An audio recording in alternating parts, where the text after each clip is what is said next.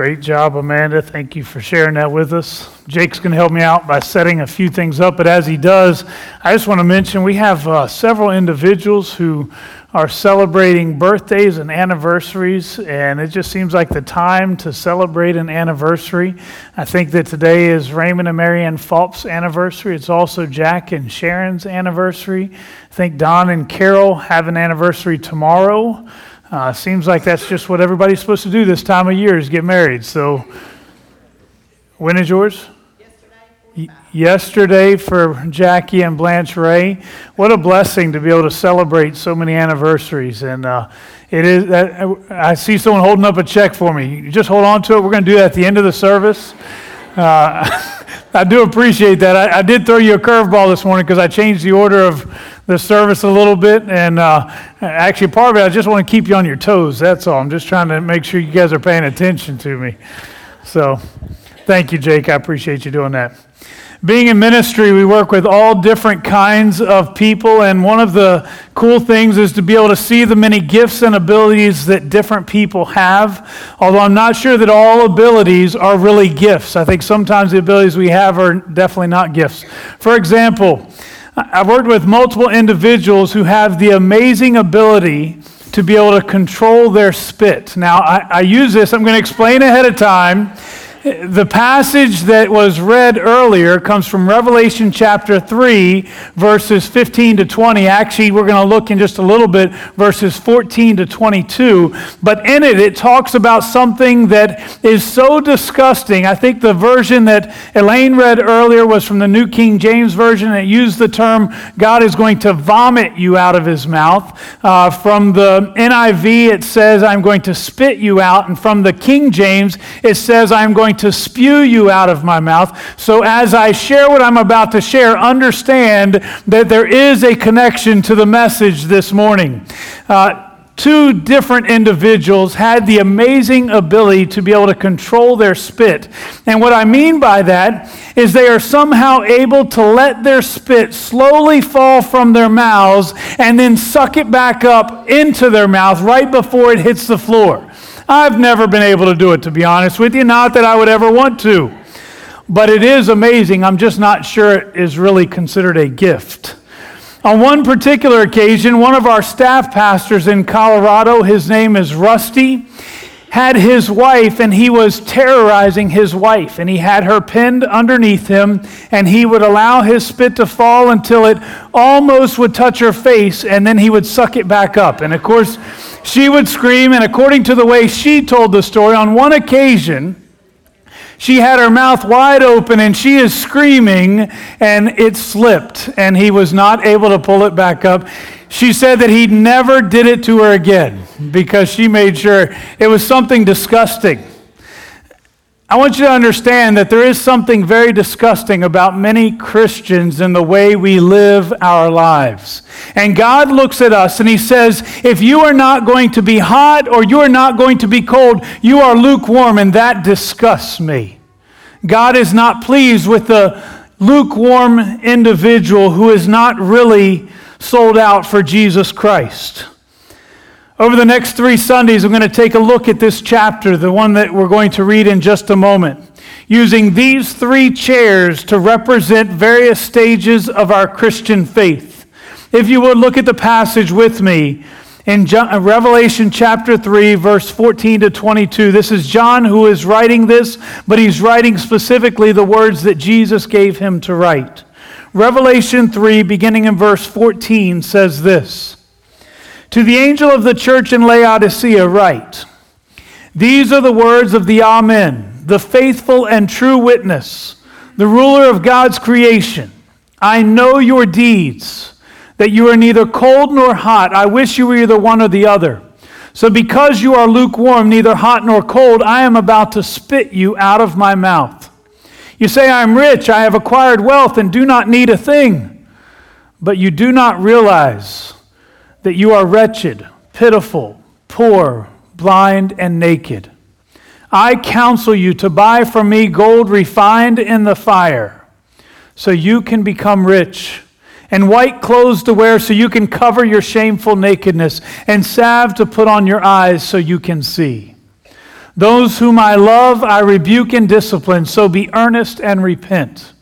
Here I am, I stand at the door and knock. If anyone hears my voice and opens the door, I will come in and eat with him and he with me. To him who overcomes, I will give the right to sit with me on my throne, just as I overcame and sat down with my Father on his throne. He who has an ear, let him hear what the Spirit says to the churches. Within this passage, we see three individuals represented. Using the terminology of this passage, we see that some are hot. These are the ones that they are passionate about their love for Jesus Christ. They are on fire. You would look at this individual and you would say, I know this individual is committed to Jesus Christ. It's not just something that they do haphazardly. This is the most important thing for them. This is the relationship that matters most to that individual. They are committed. They are close friends with Jesus Christ. I would love to tell you that everybody who goes to church on Sunday morning is a close friend with Jesus Christ, but I got to tell you that there are actually very few that would be able to sit in this hot seat. We think of a hot seat as something as a negative. You don't want to be in the hot seat because everybody's paying attention to you. Everybody's focused in on you, and you feel like there's this big magnifying glass, and everybody wants to know what you're doing and why you're doing it that way. But I'm telling you, that is the seat that every one of us wants to be in. That is the seat of commitment to Christ, having a close friendship with God. And here's something that really sets the two apart, the three apart. Those who sit in this hot seat are the ones who would put God first above everything else. And then they would have self second. Self is still there. You still want to make sure you take care of yourself, but that is secondary to putting God before everything else. Then you have the chair in the middle that is the lukewarm chair.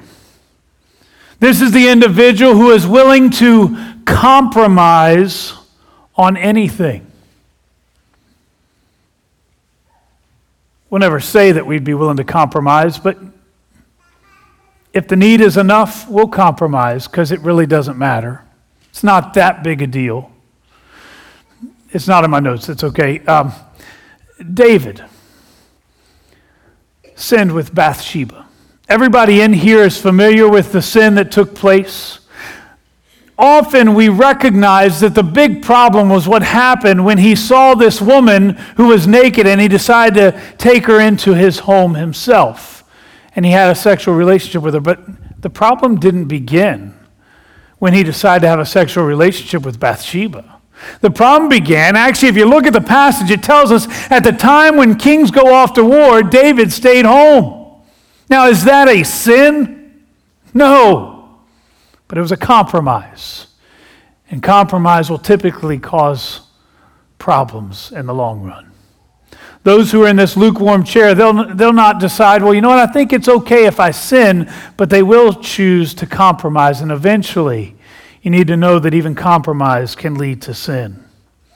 Those in the lukewarm chair, they know Christ, but it's more as an acquaintance. They're not necessarily close friends with them. If you were to ask them, do you know who Jesus is? Oh yeah, he's my Savior. And they can refer back to a moment when they prayed a specific prayer, maybe when they were kids, maybe when they were adults, they made a choice to follow the Lord, but when it comes down to it, he's nothing more than an acquaintance. What's the difference? A close friend is someone that you talk to, you interact with, you share with, and you listen to them, and you work together, and you grow together. An acquaintance is just somebody you know. It's somebody you pass in the grocery store. It's somebody who goes to your school. It's someone who you work with, but you really don't get to talk to them and interact with them. Those in the lukewarm chair, they know Christ, but only as an acquaintance. And for those in that chair, self comes first, taking care of themselves, and then God is second. God's still on the radar, but he's not really first.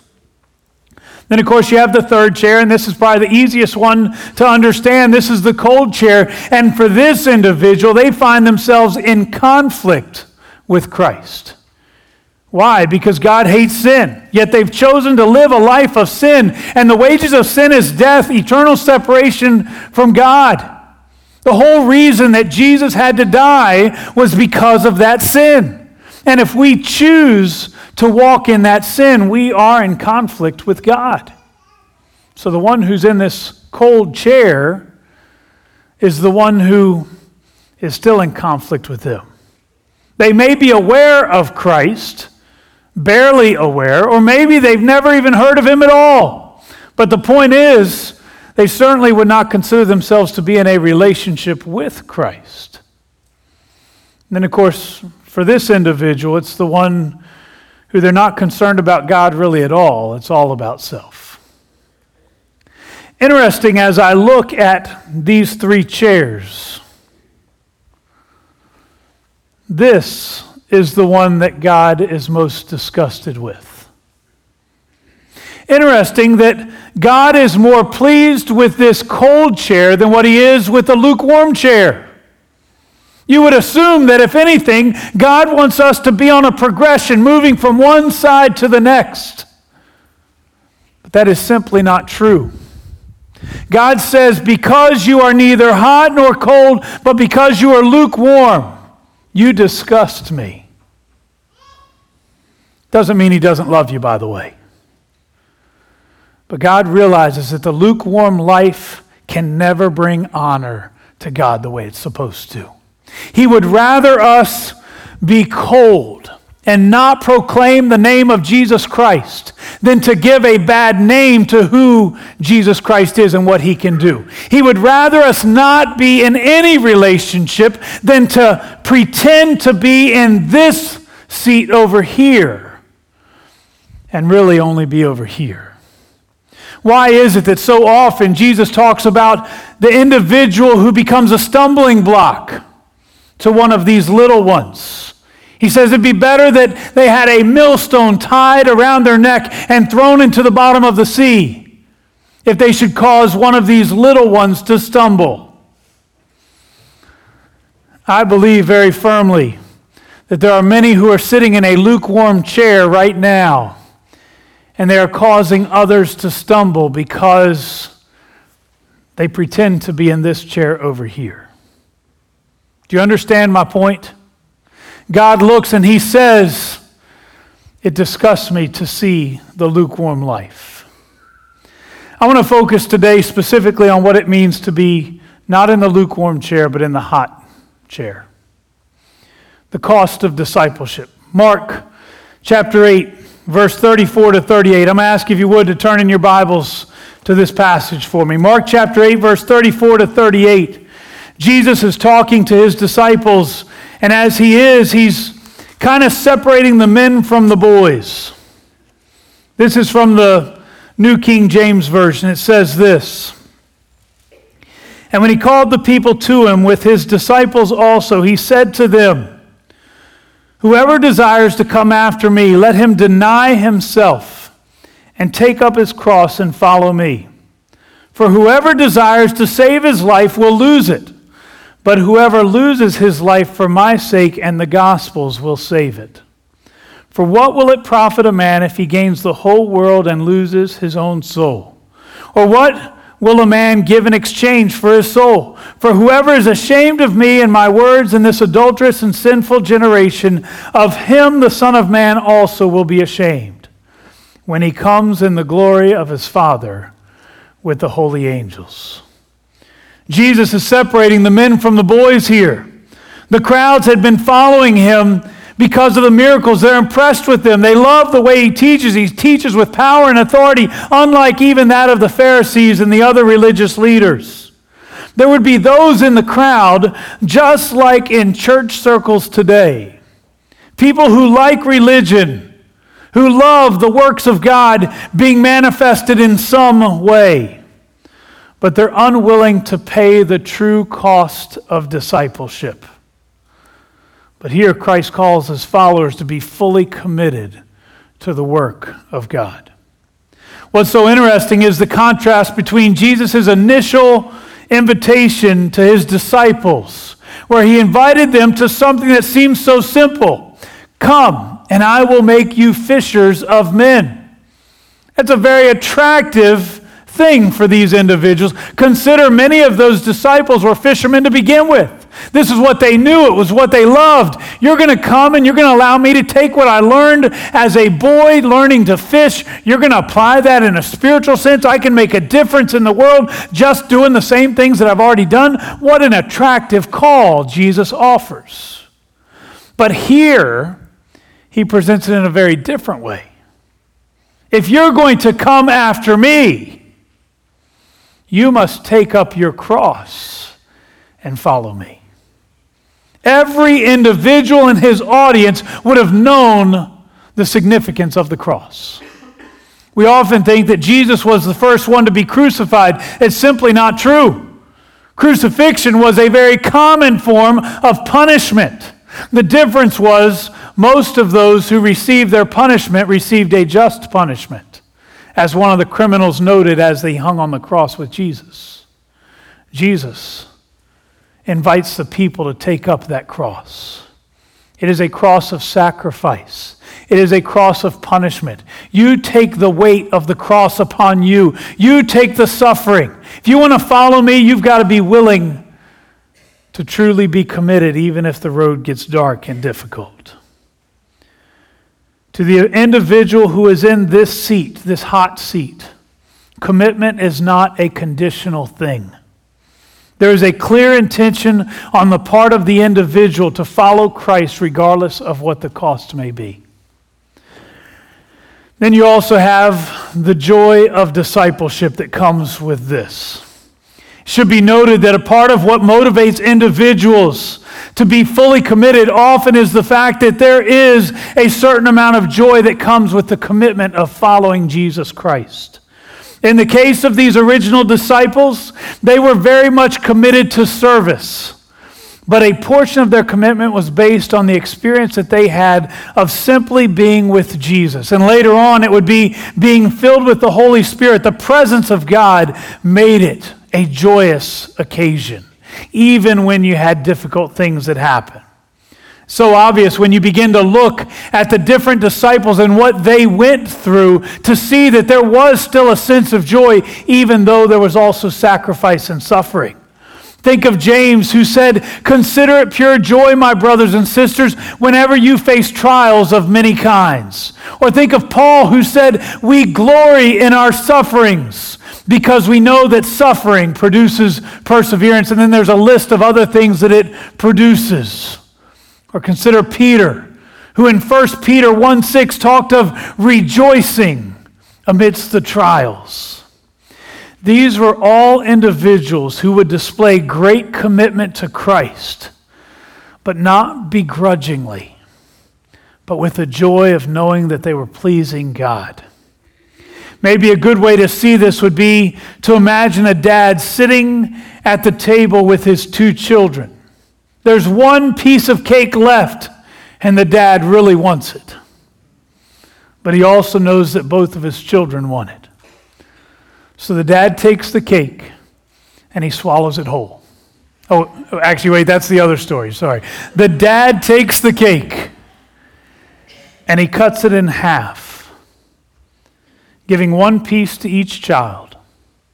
The father sacrifices. He doesn't get the thing that he really wanted. But as he sees the excitement on the faces of his children, sacrifice no longer seems like much of a sacrifice because there is great joy. The final part of this hot seat is the realization that such a committed, loving relationship with God will always produce fruit. That fruit may not always be what we're expecting, but it will clearly make a difference in the lives of other people. I'm telling you that we live in a world that is desperately seeking someone who can rise above the crowd. I know we live in a world that almost on occasion we assume that what they really want, I'm just moving this so I can see you guys over here a little better. We live in a world where sometimes we think people want to see us fall from this seat. Maybe it's because if we fall, they feel better about themselves. You know, if they catch me doing something I'm not supposed to do. You think about what you've seen recently on television. I don't know the right position with the Duggar family. I tell you the truth, I've never even seen the show. Apparently I won't see the show either because they've canceled it. I don't know what the right position is with any of that. But I'll tell you, we live in a world where it seems like people are so excited to see someone fall, to not be in this chair where they claim to be. They're only over here. So we get so excited about it because of their failure, because maybe I don't feel so bad about myself anymore. But I'll also suggest to you that we live in a world that even though often they rejoice over those who should have been in this seat and we discover that they're really over here, we live in a world where many people are looking to find out if it's really possible to be in that seat. Is it possible to live a life that is truly changed? To be made new? Can I really overcome the sin that has dominated my life for so long? We live in a world that wants to know the answer to that question. And when we choose to live in this seat, when we choose to honor God with full commitment, our world will take notice. They will recognize the Spirit of God living among His people. It does make a difference when there is no compromise. It does make a difference when there is a loving relationship with Jesus Christ. And it does make a difference when it's more than something that we do out of convenience, but it is truly a commitment that we have made, and we will choose to honor that commitment. Our world longs to know that it's possible to live to a higher standard. You know, when the life you live makes a difference in other people's lives, sacrifice no longer seems like sacrifice, does it? I'm going to turn the table a little bit here, and I want to apply this directly to this church. I'm going to tell you ahead of time, warn you, I am likely to step on a few toes in this next section of what I share. But rejoice over your suffering, as the disciples said we should.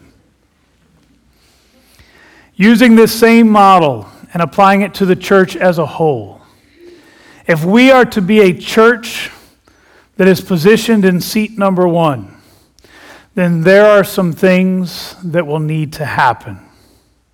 First, church can't just be one of many options for Sunday morning. It needs to be a priority. Certainly, culture has changed over the years. There was a time that Sunday was considered sacred. Most, if not all, stores closed on Sundays. And Sunday service seemed to be the highlight of the week. In fact, even sports were considerate of church. I played football in high school. And it was interesting that even though it was a very public high school, every Wednesday the coach would quit practice about a half hour early so that everyone would still have time to get to their church services on Wednesday night. You never had to worry about there being a sports event on a Sunday, because Sunday was about worshiping the Lord, and that was the priority. I did warn you that I'm going to step on some toes here, but I think it's time for church to become the priority again.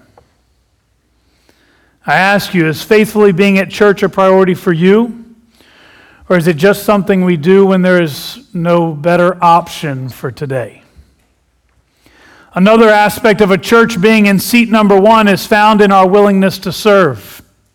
For the most part, I'll commend you on this one as a church. Certainly there are times that we have had to seek out additional volunteers in various areas like children's ministry or nursery, but I've also had individuals who have randomly come to me and said, "Pastor, what can I do to help?" What a wonderful question to ask the pastor.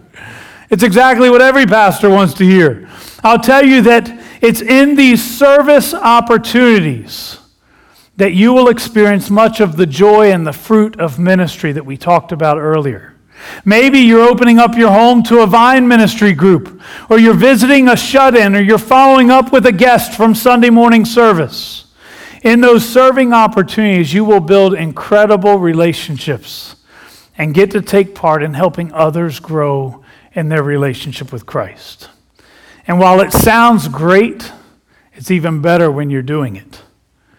I'll tell you that one of the most significant areas that will need our attention in the coming year is with regard to children's ministry. I shared with you in a recent sermon that I believe God will use this church to help build up families. And one key element, one key component of many families is our children. Again, 2 weeks ago, our district superintendent, actually I guess by now it would have been 3 weeks ago, our district superintendent stood before us and noted that one of the first things that people want to know when they attend your church is, what do you have for my family? Well, we need to do everything we can to communicate our love for these children. We need to do everything we can to reach children with the message of Jesus Christ, knowing that such a relationship discovered at a young age will transform everything in their lives as adults. To put it more plainly, the time is coming when we will need to make some drastic changes to our children's ministry. For example, I'll start with something very simple. I visited another church while I was on vacation a few weeks ago. I'll tell you to begin with, I don't want to be that church. Part of it's because they run 50,000 people on Sunday morning. I felt very uncomfortable for parts of that. I don't understand how individuals can know the pastor with 50,000 people. I love the idea of reaching 50,000 people, but it just seemed a little bit uncomfortable to me. But there were some things that I looked at and I thought, that's what should happen. An example is this. We walked in the doors of the church, and the first thing that you saw was children's ministry everywhere. Michael was so excited to have to go to children's church instead of staying with mom and dad. By the way, I'm one of the rare pastors. It doesn't bother me, at least, if you have children in church. Some of you are sitting there thinking, Pastor, don't tell them that. I'm telling you, I don't even notice when a baby cries when I'm preaching. I don't see anybody move. I've had people apologize to me. Pastor, I'm on medication. That's why I fell asleep during the sermon today. Well, I didn't even know you fell asleep during the sermon because I see nothing when I'm preaching. I love having children in our service, but you know what I loved? My son wanted so much to be in children's church when we walked in those doors, because he saw a ministry that they were so excited about kids. I saw something I was excited about. They actually had secure stations where people would check in their kids. I want to know when I visit a church that there's a place for my kids to be safe. And you know what I did after the service was over? I went and got Michael and I said, Michael, what'd you learn at church? And he began to tell me all the Bible stories. You know what? A kid can have fun and still learn the gospel of Jesus Christ. And that's what needs to happen as a part of our church. We need to look at doing some things a little different. But I walk in that foyer, there's not a single item that tells me that I love children's ministry. There's not a single thing that would tell a visiting family, this church cares about my kids. And it needs to change. In addition to that, I think that in a more drastic area, by the way, I've already spoken with both Dale and Greg about this, who currently lead our children's ministry. I believe that within the next year, we will need to look to hire someone in a full-time capacity to direct this ministry. It's what we've already done with the youth ministry, and for very much the same reasons. Dale and Greg would love to be able to pour more time into the kids, but the fact is they both have other jobs and they cannot do it. They do not have the time available to them. I'll tell you, it's worked out very well for the youth ministry. I get excited when I look up here every Sunday and see a group of teenagers, and I see them actually in other places as well, but every Sunday I look for the youth group. I think it makes an incredible difference for a church to have young people who are growing and excited about the Lord. And I think that just as we have teenagers who are able to experience that, we're going to need to do the same thing to perhaps help our children's ministry to be more of a priority. The point is that by next spring, I anticipate our church bringing on a full-time children's minister. It's not so we can pay somebody else to do what we've already been doing. Instead, it's so that we can simply be more effective at what we're already doing. That means that we still need volunteers, maybe even more volunteers as that ministry grows. And likewise, we'll need more financial support, which ties into the final part regarding this seat number 1. We have to be faithful in our giving. Part of it is because God told us to do it. And I'll just be very simple with you. If you are not tithing, then you are not living the life God intended for you. Instead, you're living a disobedient life to God. I told you I would step on toes this morning. If you are not tithing, you are living disobedient to your God. But another part of tithing is not always just obedience. It is connected to supporting the ministry of the church. I just talked about how much we want to expand our children's ministry. I want to challenge you to give faithfully because your generosity will make a difference in the lives of our children. On multiple occasions, I've seen churches that have expanded ministry potential by hiring additional staff. And the primary reason was, at least given by many of the people, is you have to trust God that He'll provide. And at times that's exactly what He's done. But I've also seen churches who then fail to realize that often God provides through the people who are already in the church. Do you believe that God will provide for a children's ministry that is reaching into the community and actually introducing these kids to Jesus Christ? I believe He will provide, but it will probably be through many of you. I'm telling you that if you believe we need to be more effective with our children's ministry, if you believe that such changes would positively affect our kids, then consider the fact that God may be providing through people like you and me. Be generous and invest in these kids. And finally, your generosity will also affect you. I'm not going to tell you that if you give $1,000, the Lord will give you $10,000, but I will say that you truly cannot outgive God. As in the parable of the talents, show yourself to be faithful with what God has given you, and you can be sure that God will trust you again and again. I ask you again, are you fully committed to Jesus Christ today? If so, it will be evident in your faithfulness, in your service, in your generosity. If the church is fully committed to Christ, then it will be evident as we continually put Christ first and allow ourselves to be secondary. We'll be more concerned about how we can reach that kid for Christ than trying to make sure that our pews are comfortable for us, or that we're singing our music, or whatever else it is that we want. Are you fully committed to Jesus Christ? Is that your number one desire? My hope and prayer is that every person who is in here today would see this as their seat. But I realize today that there are, unfortunately, probably, and that's not me judging, it's just a statement of what is typical. There are probably more people in this seat today than what we have in this seat. I will tell you, I had a lady, wonderful lady, who was a part of our church in Colorado. Back then I was an assistant pastor, so rarely did I get to preach. So when I did, I'd have to do the whole sermon instead of the whole series. I had to squeeze it all into one.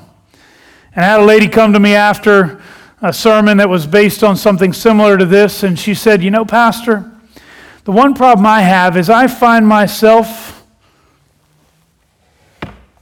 with one seat on one chair and the other half on the other chair." I would venture to say that there are probably some in that category too. I don't know where you are spiritually today, but I do know that God desires that we be fully committed to Him, and that anything less than that would dishonor Him. If you would bow your heads with me. Father, as we come before you today, you know that in this message I've pinpointed a few areas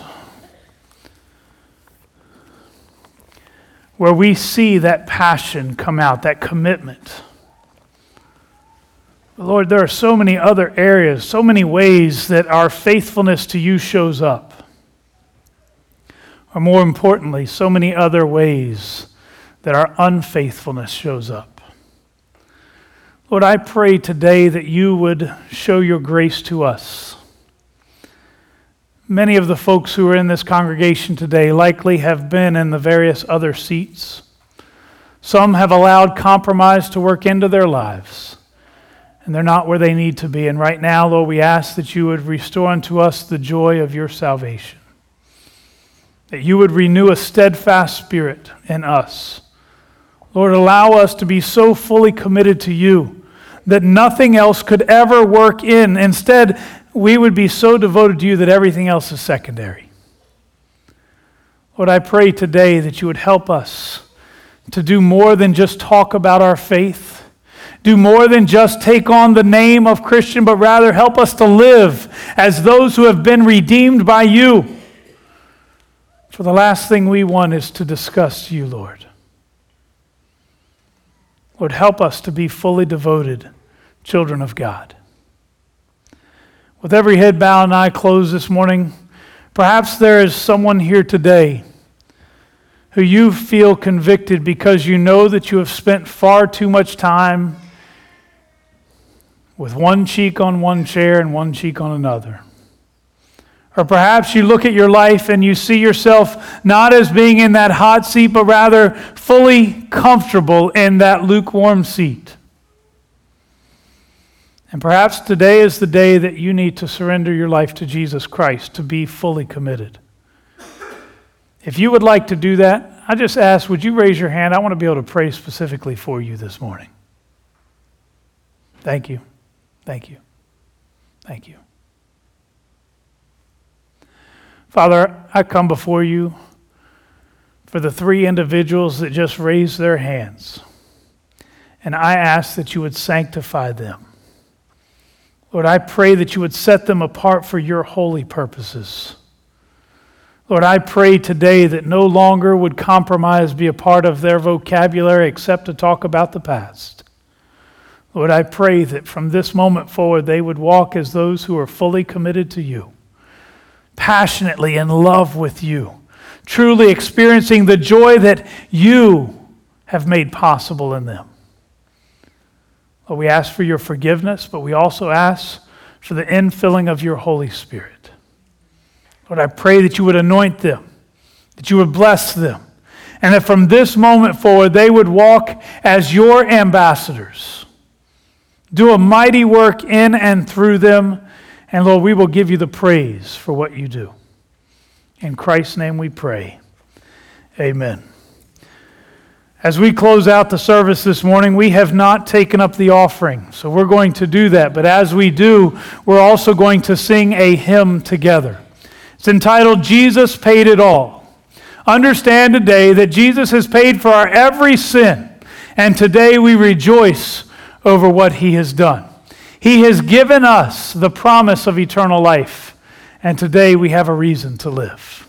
Let's pray for the offering. Father, thank you for the opportunity we have to give to you today. These gifts that are about to be given, may they honor you. Help us to give not out of obligation, although you have called us in obedience to tithe, but help us to give with joy, knowing that as we give, it will make a difference in the lives of others. Lord, may you be honored as we give today. In Christ's name we pray. Amen. The ushers will come at this time as we sing together, Jesus Paid It All. If you would stand as we sing.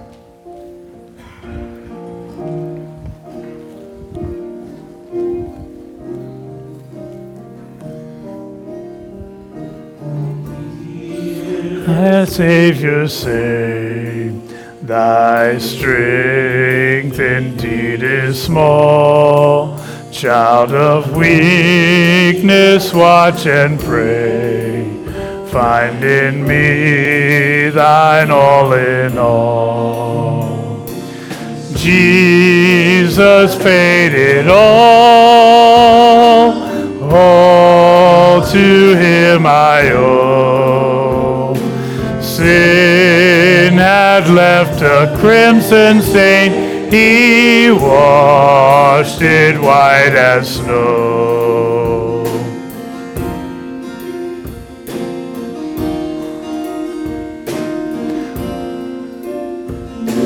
Oh, now indeed I find thy power and thine alone can change the leper's spot and melt the heart of stone. 'Cause Jesus paid it all to him I owe. Sin had left a crimson stain, he washed it white as snow.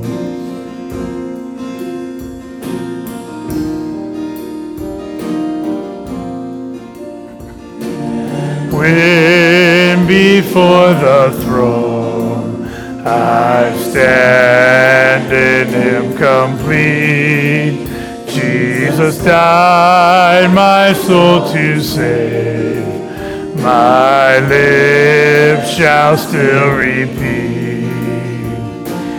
Jesus paid it all to him I owe. Sin had left a crimson stain, he washed it white as snow. Sin had left a crimson stain, he washed it white as snow. Praise the one who paid my debt and raised this life up from the dead. Oh, praise the one who paid my debt and raised his life up from the dead.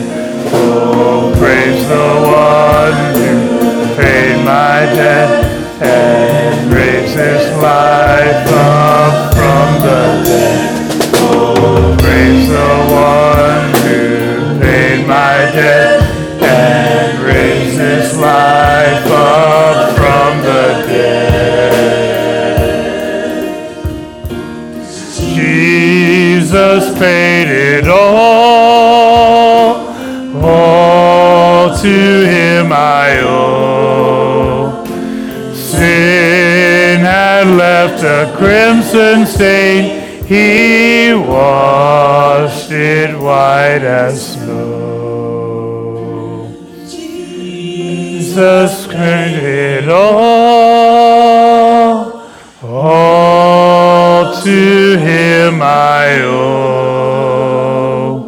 Sin had left a crimson stain, he washed it white as snow. As Jesus Christ has made us whole, we ought to go with the blessing of the Lord and know that he is the one who dictates our lives. Rejoice with me as we serve him. Lord, may your blessing be upon each one who is here today. May you be honored as we live for you as those who are fully committed to your work. In Christ's name we pray. Amen.